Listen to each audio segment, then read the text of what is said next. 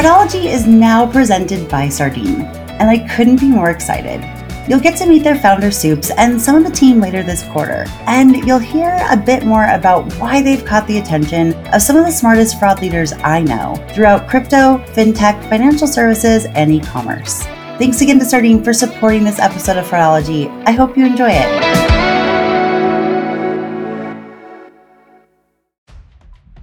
Welcome to this week's Thursday episode of the Fraudology podcast, where we dive into the science and study of online fraud from the perspective of an e-commerce fraud fighter. I'm Carice Hendrick. It has been a crazy couple of weeks, both on my end with coming back from the Merchant Risk Council conference last week. I know a lot of you are as well. I hope if you weren't able to attend that you at least appreciated Tuesday's episode and it helped alleviate some of your FOMO.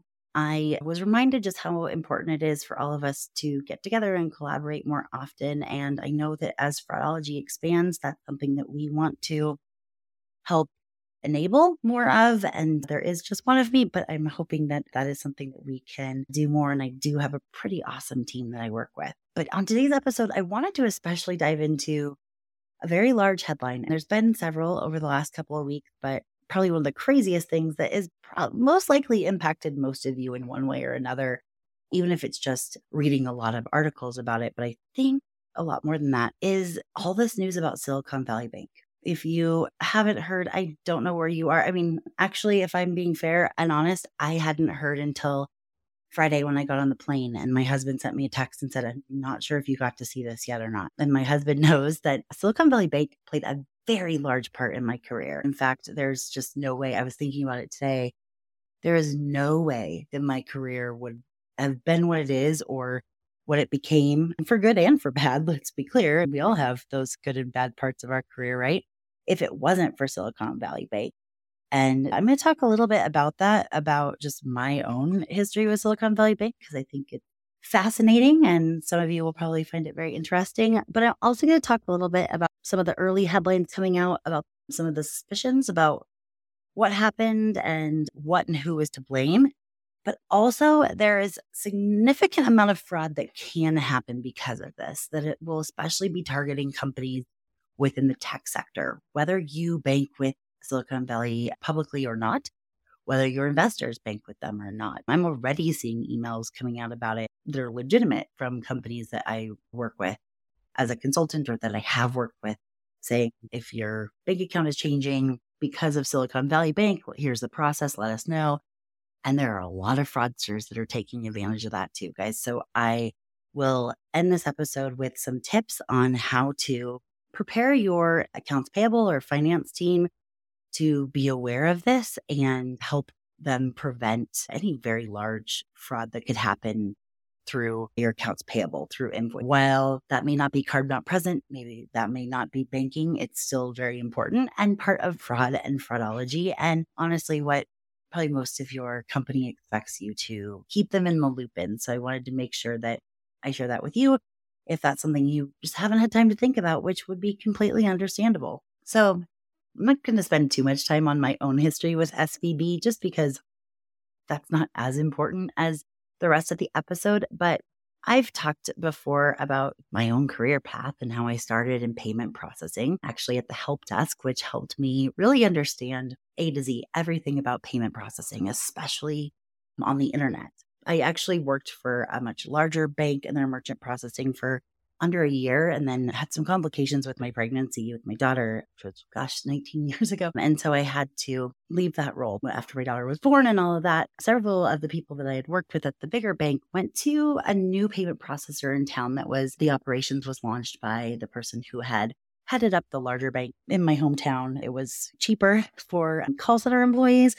And because I had some experience and extensive training from the bigger bank, and because that smaller processor paid a whole $1 an hour more than the bigger bank, I applied there and got the job. And it really started my career. I had no idea that would be the case. But being in the help desk, I got to answer all kinds of questions. And I was especially curious about questions that went to the fraud department. And there was one specific person in the underwriting and fraud department that kind of not necessarily took me under his wing, probably more tolerated me. I think anyone who's been in fraud has probably come across a very excited, customer service agent that sometimes that phrase, when you're a hammer, everything looks like a nail. But he really helped me, and I applied for a position. And the way that this payment processor worked is they were an independent payment processor. So rather than the payment processor that we worked for before, that was for a large acquirer, this was for an ISO and an independent sales organization. And we did the payment processing on behalf of a lot of different companies. Some of them were sales organizations. VeriSign was one of the biggest ones, which actually was bought out by PayPal. But that was probably the biggest e-commerce portfolio at the time. And we're talking like the early and mid 2000s after the first bubble burst. So very interesting time in tech. They also did the payment processing on behalf of some banks that weren't large enough to be acquirers themselves. Some of them were local banks across the country.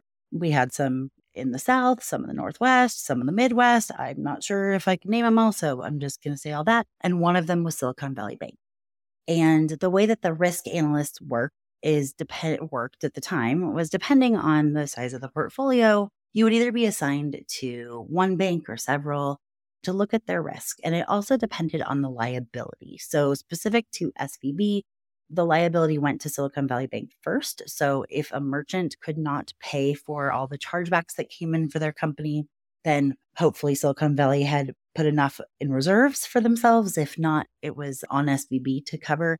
And then finally, if SVB couldn't cover that, which would be very large, then it would be on our company. And my role, and I believe this was part of what SVB paid the processor for within the fees and things like that, was to really oversee their accounts, oversee all of their merchant accounts, which is a different type of risk than looking at e-commerce directly, because you're not looking at the customer info. You have no idea who the products are going to or who it is. You're just seeing the dollar amounts. You're seeing the dates, you're seeing, the time. It's little things like that, right? But you're able to see patterns. And thankfully, we had a pretty progressive system at the time, definitely not on the back end. The files were still built in DOS when I left, like 17 years ago. And I think they still are in some extent now. But it's as far as being able to look for anomalies and exception reporting. So I would get alerts every day on different accounts. Hey, this is different than what this account said they would, et cetera. And it was really risky for SVB, especially a lot of these companies had never had any history accepting credit cards before. So they would put down their application what they expected to get, what their average transaction would be, and what they thought they would get every month or every day or every week. But that would range from very conservative to very crazy. And so we'd have to just look at the details, especially for a while. There also were a lot of them were high risk. At the time, the biggest company on the SVB portfolio was Classmates.com. That tells you how long I've been in the internet and how I often say I grew up with it. But it was a very large company at the time. We'd see tons and tons of membership fees. There was, I think I talked about it around the Super Bowl. There was one company that was a prepaid mobile company that put out an ad on the Super Bowl. And then they were in the VDMPs very quickly. A few months later, the Visa dispute monitoring program, and actually went out of business because of that.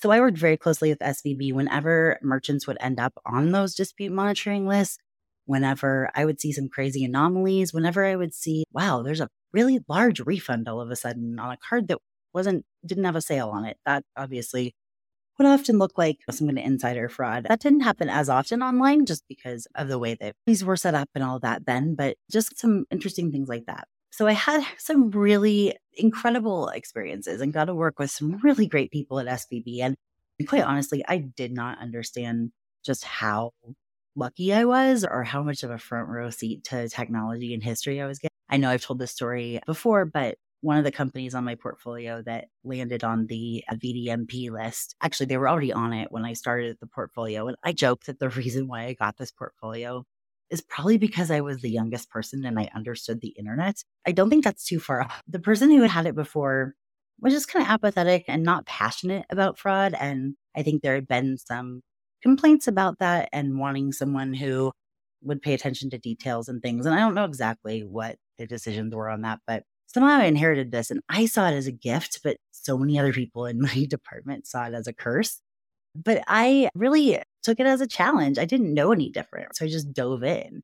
And that's kind of how I've always done it. So when I'd get the VDMP list, especially because the person who had got the portfolio before hadn't done a lot, I had to dive right in. And there was one company that was on the fourth month. And I think those of you between the fifth and the sixth month where charges start to come up, where it's $50 a month on top of your regular chargeback fees per chargeback.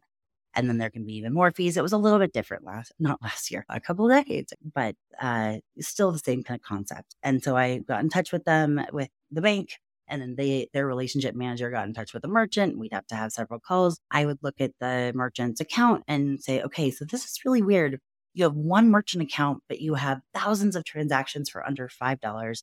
And then you have hundreds of transactions for thousands of. That's really weird. Usually we would have them be separate. Why is it together? What are these for? What's happening? Okay, it looks like these thousands of dollar transactions are often the ones being charged back. What are those for? Can you research those on your side and figure out what are the patterns?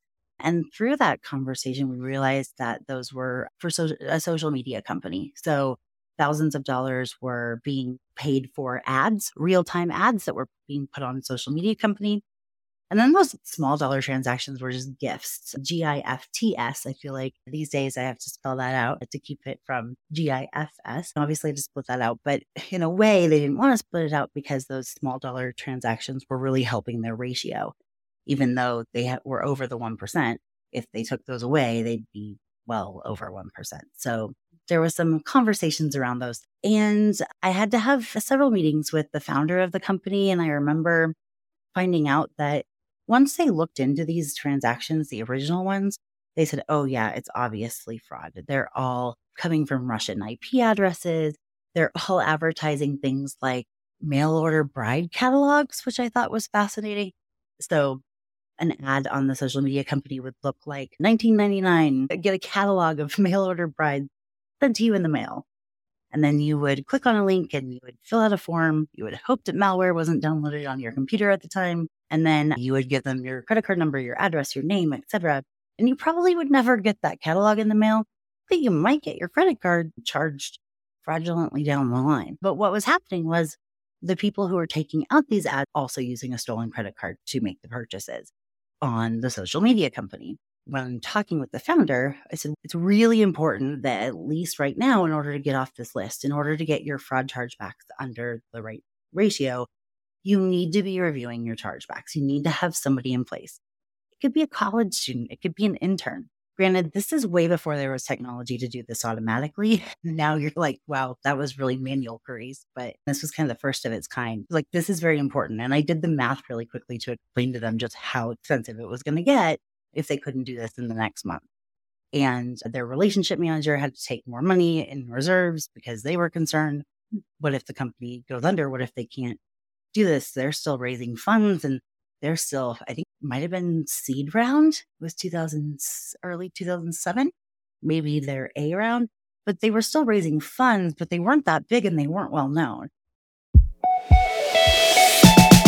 Sardine is now sponsoring Fraudology, and one of the reasons I've been so impressed by Sardine is their founder, Soups Ranjan. You'll hear my full conversation with him in the next few weeks, and you'll get to hear about some of his experiences and his passion for fraud fighting for yourself. But the TLDR, or the high-level summary, is that he started out as a fraud fighter with an engineering and data science background. And he was tasked with quickly identifying a fraud solution for one of the fastest growing companies in the relatively new and high-risk crypto industry almost a decade ago. But after learning about the available options for online fraud detection, he became frustrated with the existing tools on the market. And as fellow fraud fighters, I think a lot of us know exactly the kind of tools he was frustrated with. The legacy fraud tools that just return a score or a signal or a yes, no, maybe, without your team getting to understand all of the aggregated data or the value attributed to each data point that goes into calculating that score. Or the vendor who won't give you your company's data for your own models. And their own user interface was probably an afterthought. And let's be honest, Soup wasn't the only one who's been frustrated by the status quo in fraud technology. But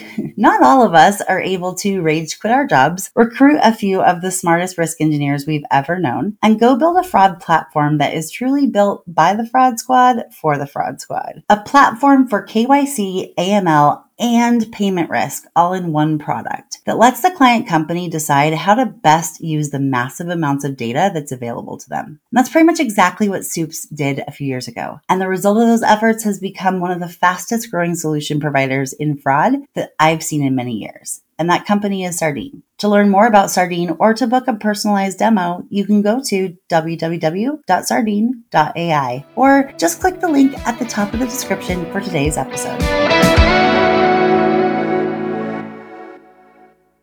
And I remember talking to the founder and saying, okay, this is what, you're going to need to do. I can see them on my end. The problem is all of these transactions look the same to me, so I can't review them. You'll need someone on your end who's seeing all these customer charges and the names and all that, and things that look obvious to you when you look back at them, and cancel these before they go online. That way you can not charge the card, and that way you won't get a charge back. You'll just void the transaction. And I very clearly remember the founder saying, there's no way I can hire someone to do that. I have 2 employees in my loft apartment. I can't hire a human to look at every ad before they go online.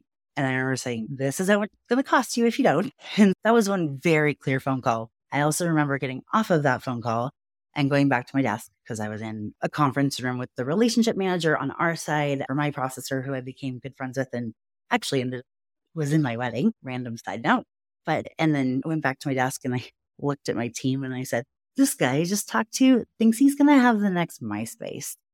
And he's younger than, obviously. His name was Mark Zuckerberg. And actually, within the movie, The Social Network, is that what it's called? Yeah. It actually shows his character going into SVB to create an account. And I always said, well, wait, what about the guy in Spokane, Washington that was there and was helping you not get chargebacks and not have your Visa account shut down because you were a couple months away from not being able to accept credit cards anymore? Now, granted, if they would have grown as big as they did, who knows, right?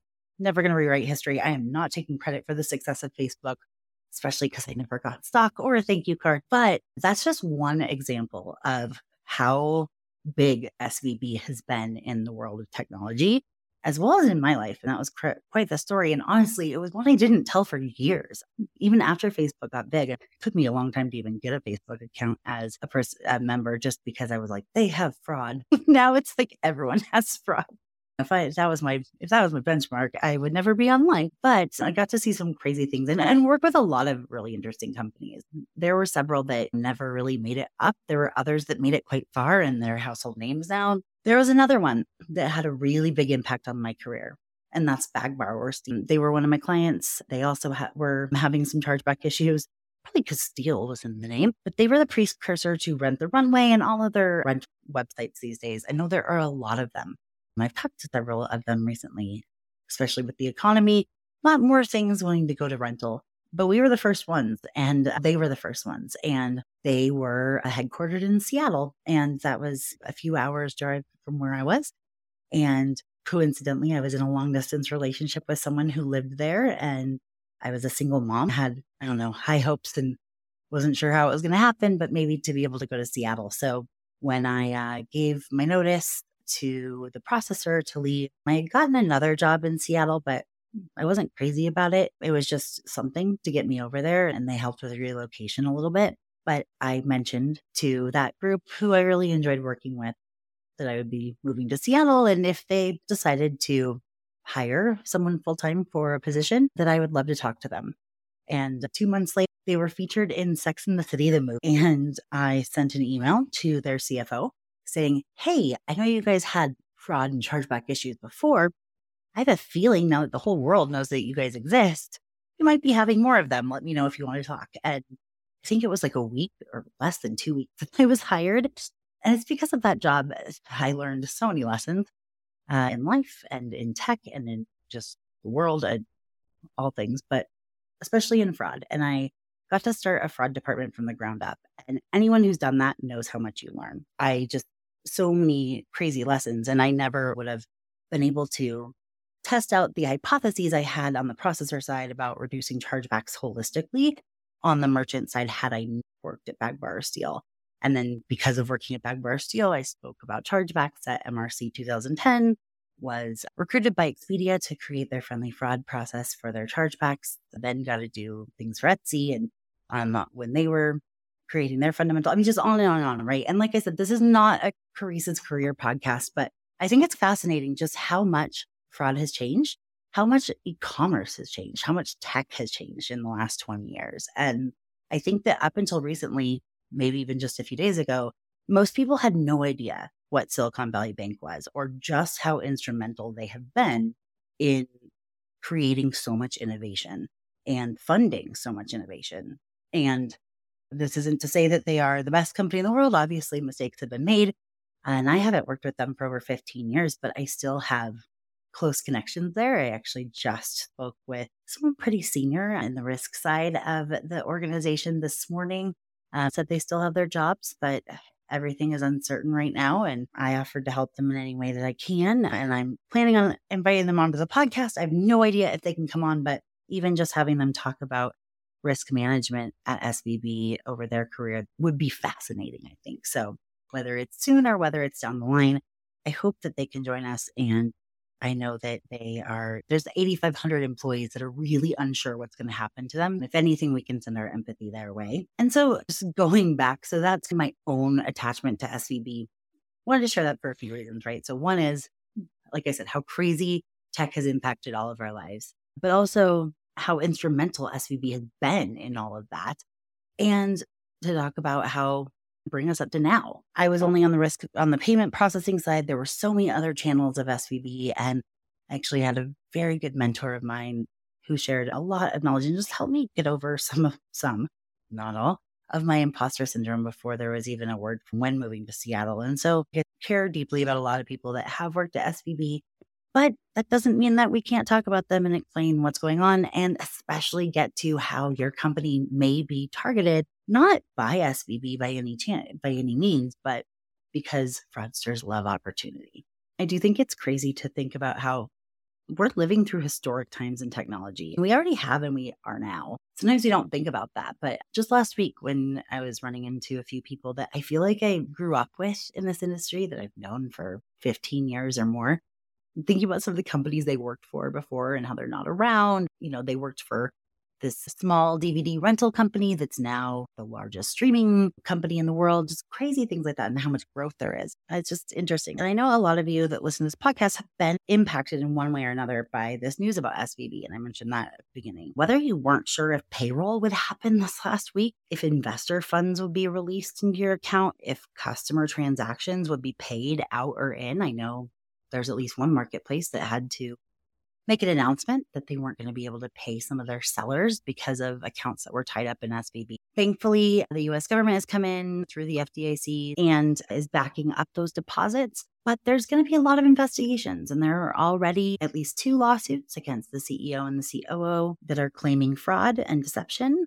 I find it really interesting that just literally a day before the bank run happened, or before a lot of the headlines occurred about Silicon Valley, they posted on LinkedIn how excited they were to be named one of Forbes's top banks in America for 2023. Sometimes all that glitters isn't gold, right? And that's some concern. I know I've seen some headlines as well. The companies that audited them as recently as a month or 2 ago saying that everything was great. And given where their investments lied and where they came from and where they put some of the money to, some of the deposits to continue to grow that, it's hard to understand why they would think everything was okay. But all of that. So there's been some speculation, right? And this is all still new news, even if not directly. In the combination of the crypto crisis and the fallout of FTX and the many others that were dependent on them, the insane amount of investment funds that flowed quickly and then were relatively shut off pretty quickly this last year, and then the slowing payback of real estate investments, it just didn't match all of the volatile. So a lot of people are saying that they think that SVB was in a unique place since it was so many of its eggs, so to speak, were in the tech basket, but you never know. There was a recent study published in the Journal of Financial Economics that estimates that only a third of corporate frauds are detected, with an average of 10% of large publicly traded firms committing securities fraud every year. At first, it's wow, okay, so only a third of corporate frauds are detected. But then if you've worked in corporate America or even companies internationally, that may not be as surprising as you think. I remember when the Elizabeth Holmes news came out and how so many people in tech said the only thing different between Elizabeth Holmes and my CEO is the fact that she got caught. Or with Madoff, right? Would Bernie Madoff have ever been caught had there not been the 2008 financial crisis? I am not at all justifying them. I hope I'm not sounding flippant. It's fascinating to me. I think those of us that are in any kind of fraud are obsessed with human behavior and, how much people think that they can get away with until they can't. And they never think that unexpected moment is going to come. And so it's fascinating. So back to that study, they're saying that means that the true extent of corporate fraud is much larger than what's currently estimated. They're also estimating that corporate fraud destroys 1.6% equity value each year, which is $830 billion in 2021, or that's what it was. Some of the examples in the study obviously were FTX. I think that we are still learning all of the dependencies in different companies that were tied into FTX and all of just that fraud and corporate greed with Sam Bankman-Fried. I had Stephen Sargent on the podcast months ago when that first happened, talking about that, just how, insane that was. And I know since then, Sam Bankman-Fried has been arrested and then he was out on bail and just all back and forth. But really at the end of the day, there's just so much fallout from that with different people, whether it's celebrities or big companies, just putting a little bit of money in there, something like that, or just crypto in general was really impacted by FTX. I don't hear many people talking about it anymore, but Wirecard was a huge fraud issue, huge instance of corporate fraud. Just as recently as 2022, I felt like it was like 3 years ago, but they're a payment processor out of Germany. And they were brought up a couple times last week because at least one of the conferences, they were an exhibitor that was run by the organization. And it's a lot of this world is very small and interconnected, I think is kind of my point. Another company, an example of corporate greed that was shared in that report was Luckin Coffee in China. I remember just vaguely hearing about this, but I know that their profits were like grossly overestimated. And at the end of the day, I think what all of this means is just if there wasn't a case for strong risk management and internal controls and oversight before, there is now. And I know that I'm preaching to the converted. Everyone here is within those roles or works closely with them. We know how often they can be seen as an inconvenient necessity. Whether you are in transaction fraud, account monitoring, like at the front end from customers, whether you are in risk management and corporate fraud detection or forensic accounting, whether you're on the banking with BSA or AML and money laundering, all of those things, I think oftentimes it's pennies on the dollar compared to what's invested everywhere else. But as Gil Rosenthal and I said months ago, whenever there's an economic downturn, risk becomes a necessity more than ever, not just to find those pennies or hundreds of thousands of dollars in the couch cushion, so to speak, but also to protect your company and your bottom line.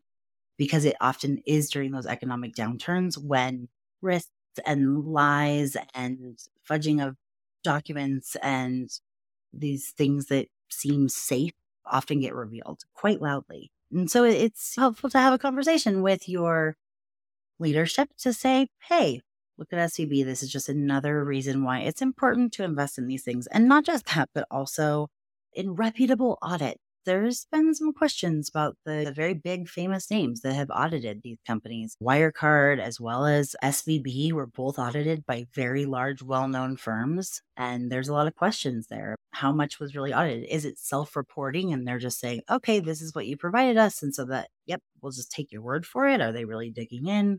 All these things, because technology is so interdependent, it's so important to get that right. And more than anything, the biggest reason why risk is so important is for your customers' trust. Think of all the people who realized, or companies that realized, I have way more money than the FDIC insures. I think there were 97% of people that had money at SVB that had more than $250,000 in USD in the bank, meaning that they had no reason to think that money wouldn't be covered. Because in the US, because of the FDIC, up $250,000 per depositor is guaranteed, I think per bank, but I don't know exactly how that works. And if you have multiple millions of dollars in there, you have no reason to think that's going to go away. Thankfully, the US government stepped in and is protecting those and backing those so that people can be paid and all of that. But hopefully it's a Band-Aid that doesn't need to be stretched across anything else. And hopefully it helps not cause a domino effect like it could. I am not an economist, so I'm just going to, from what I understand, that I see that as a good thing. I'm sure there's always a counter argument for that, but knowing how many companies rely on this bank, how much money was rolled up into it, and just how many things are dependent on it, I think it seems like the right call, right? Like I said, I think there's going to be more and more headlines and answers around what happened and why and who should have known what and when and all of those things. But going down to how you can protect your own company now, the biggest thing that's going to happen is that there's just so much chaos, right? And whenever there's chaos and uncertainty, there's opportunity. And we know that fraudsters are massive opportunists. And like I mentioned, I'm already getting emails from companies that I've done business with before that I've invoiced for services, right? So that, I'm a small business, getting emails from their very legitimate ones from their accounts payable system saying, if you have a deposit account with SB and you're planning on changing it to another bank, here's the process to do that. Already fraudsters know that this is a great opportunity for them. So adding to that chaos as well as uncertainty is just all these executives who are really all over the place, right? They're under a lot of stress and often people's cards go down. And it'll make them more likely to fall prey to an email that can contain any news, and especially if it's good news, where they're saying, "Hey, this bank is offering benefits for SVB," or something like that. Or oftentimes it will say, I think the most common right now so far is saying, if we owe you money, change. Actually, so there's two different ways, right? So one is you may have people impersonating, probably social engineers, impersonate companies that you may do business with. And especially for large organizations, you probably do business with hundreds, if not thousands of vendors. And so you can't keep track of them all. And they'll be trying to send emails. They'll be trying to say, hey, click on this link to get more information for the malware or whatever else, spyware, etc. Or they will try to contact via phishing email or a phone call, your AP department, to say, hi, this is CBC vendor. And they're going to either assume that you do business with them, or because their logo is on your website or your logo is on their website, they'll know that you do business with them. And they may say, I'm sure you've heard that, about Silicon Valley Bank, we need to change our deposit account. How can I do that? And they may hopefully get somebody that just takes their word for it and give them a new bank account number over the phone. That hopefully will not be the case at any one company who listens to this podcast, but that is certainly a possibility. And the hope is to have a fraudster update their own bank account in place of a legitimate vendor that your company pays. And so then you will end up paying a fraudster who then, and the regular vendor won't get paid, et cetera, et cetera. There's various variations of this that people are assuming could happen. I think it's just as easy to assume that a CEO could be tricked into being told by an investor, hey, all of our money's locked up in SVB. And since we already invested in you, can you just give us a loan back for a little bit? Which would be highly not okay, but I could see it happening. And that might not be a real investor. So all those things, I think really at the end of the day, it comes down to educating your finance department, especially accounts payable and accounts receivable, on social engineering and phishing best practices. The episode that I ran last week with Robert Kerbeck, who is a former corporate spy, would be excellent for them to listen to. He's highly entertaining as well as had some great information. One of the best tips he gave was the fact that social engineers will often play on that sense of urgency, and either out of fear or excitement, either good news or, oh my gosh, I'm going to lose my job. And the best thing to do is just take a step back, right? If somebody's asking you to do something, walk away from your computer if it's on email, or put them on hold if it's on a phone call. If someone's contacting you for that, write down the information, but don't do anything. I would not give anyone the login information for your AP system. Would not give them any kind of access. If someone says, I need to know how to change it online, and say, okay, the best way to do, and I know this could be manual, is we will contact the person on file for your account via the phone number that we have on file, and walk them through it. But other ways you can do that is we sent an email, etc. But do not allow for password resets. If anyone calls and says, oh, I can't get my password, can you just reset my password in the AP system? Anything like that. Also knowing, just never ever click a link in an email. That goes even for if you get something from your bank and it says, check your account balance here. Just go out to the bank website or open up the app on your phone. That is 1000% safer than any kind of phishing. I did look on some fraudster communication channels this morning, and they're definitely already aligning and making plans and talking about different ways to crack accounts, credential stuffing on SVB and other things, as well as invoice fraud. So really just preparing it. This is also a great way for you to demonstrate how important you are to your company and how valuable you are to your company. Even if your main job is to keep fraudsters and people who are stealing credit cards and using them on your e-commerce site, or who are trying to steal bank accounts or other things, launder funds, etc., from using your website or your company. This is a great way for you to say, hey, I also just want to make sure that we're safe in all areas. What are we doing about this? Can we make sure that we have a process in place? Anytime someone requests bank changes to deposit accounts, whether it's from SVB or not, Signature Bank is also getting headlines. I'm not as well versed on that one, but I also know it doesn't have as much of an impact right now as SVB. Definitely let them know, right? This is a good way that you can help protect your company and also show your value. And that, I think, is something that we are always trying to do in this industry. And also, I think I said it, but in addition to your finance team and your accounts payable, if you do have a direct line to your executives, I highly recommend just letting them in on this. They, more than ever, especially founders and all that, are just very stressed out and probably taking a lot of phone calls. Even if your company doesn't have the bulk of its money in SVB, I guarantee you that companies that you do a lot of business with do. It's definitely causing a lot of chaos and uncertainty. And like I said, that is fraudsters' favorite breeding ground. All right, guys, this has been quite a week, and I have no doubt that next week will be too, but I will be here to share some fraud news with you, and I look forward to speaking with you more next week.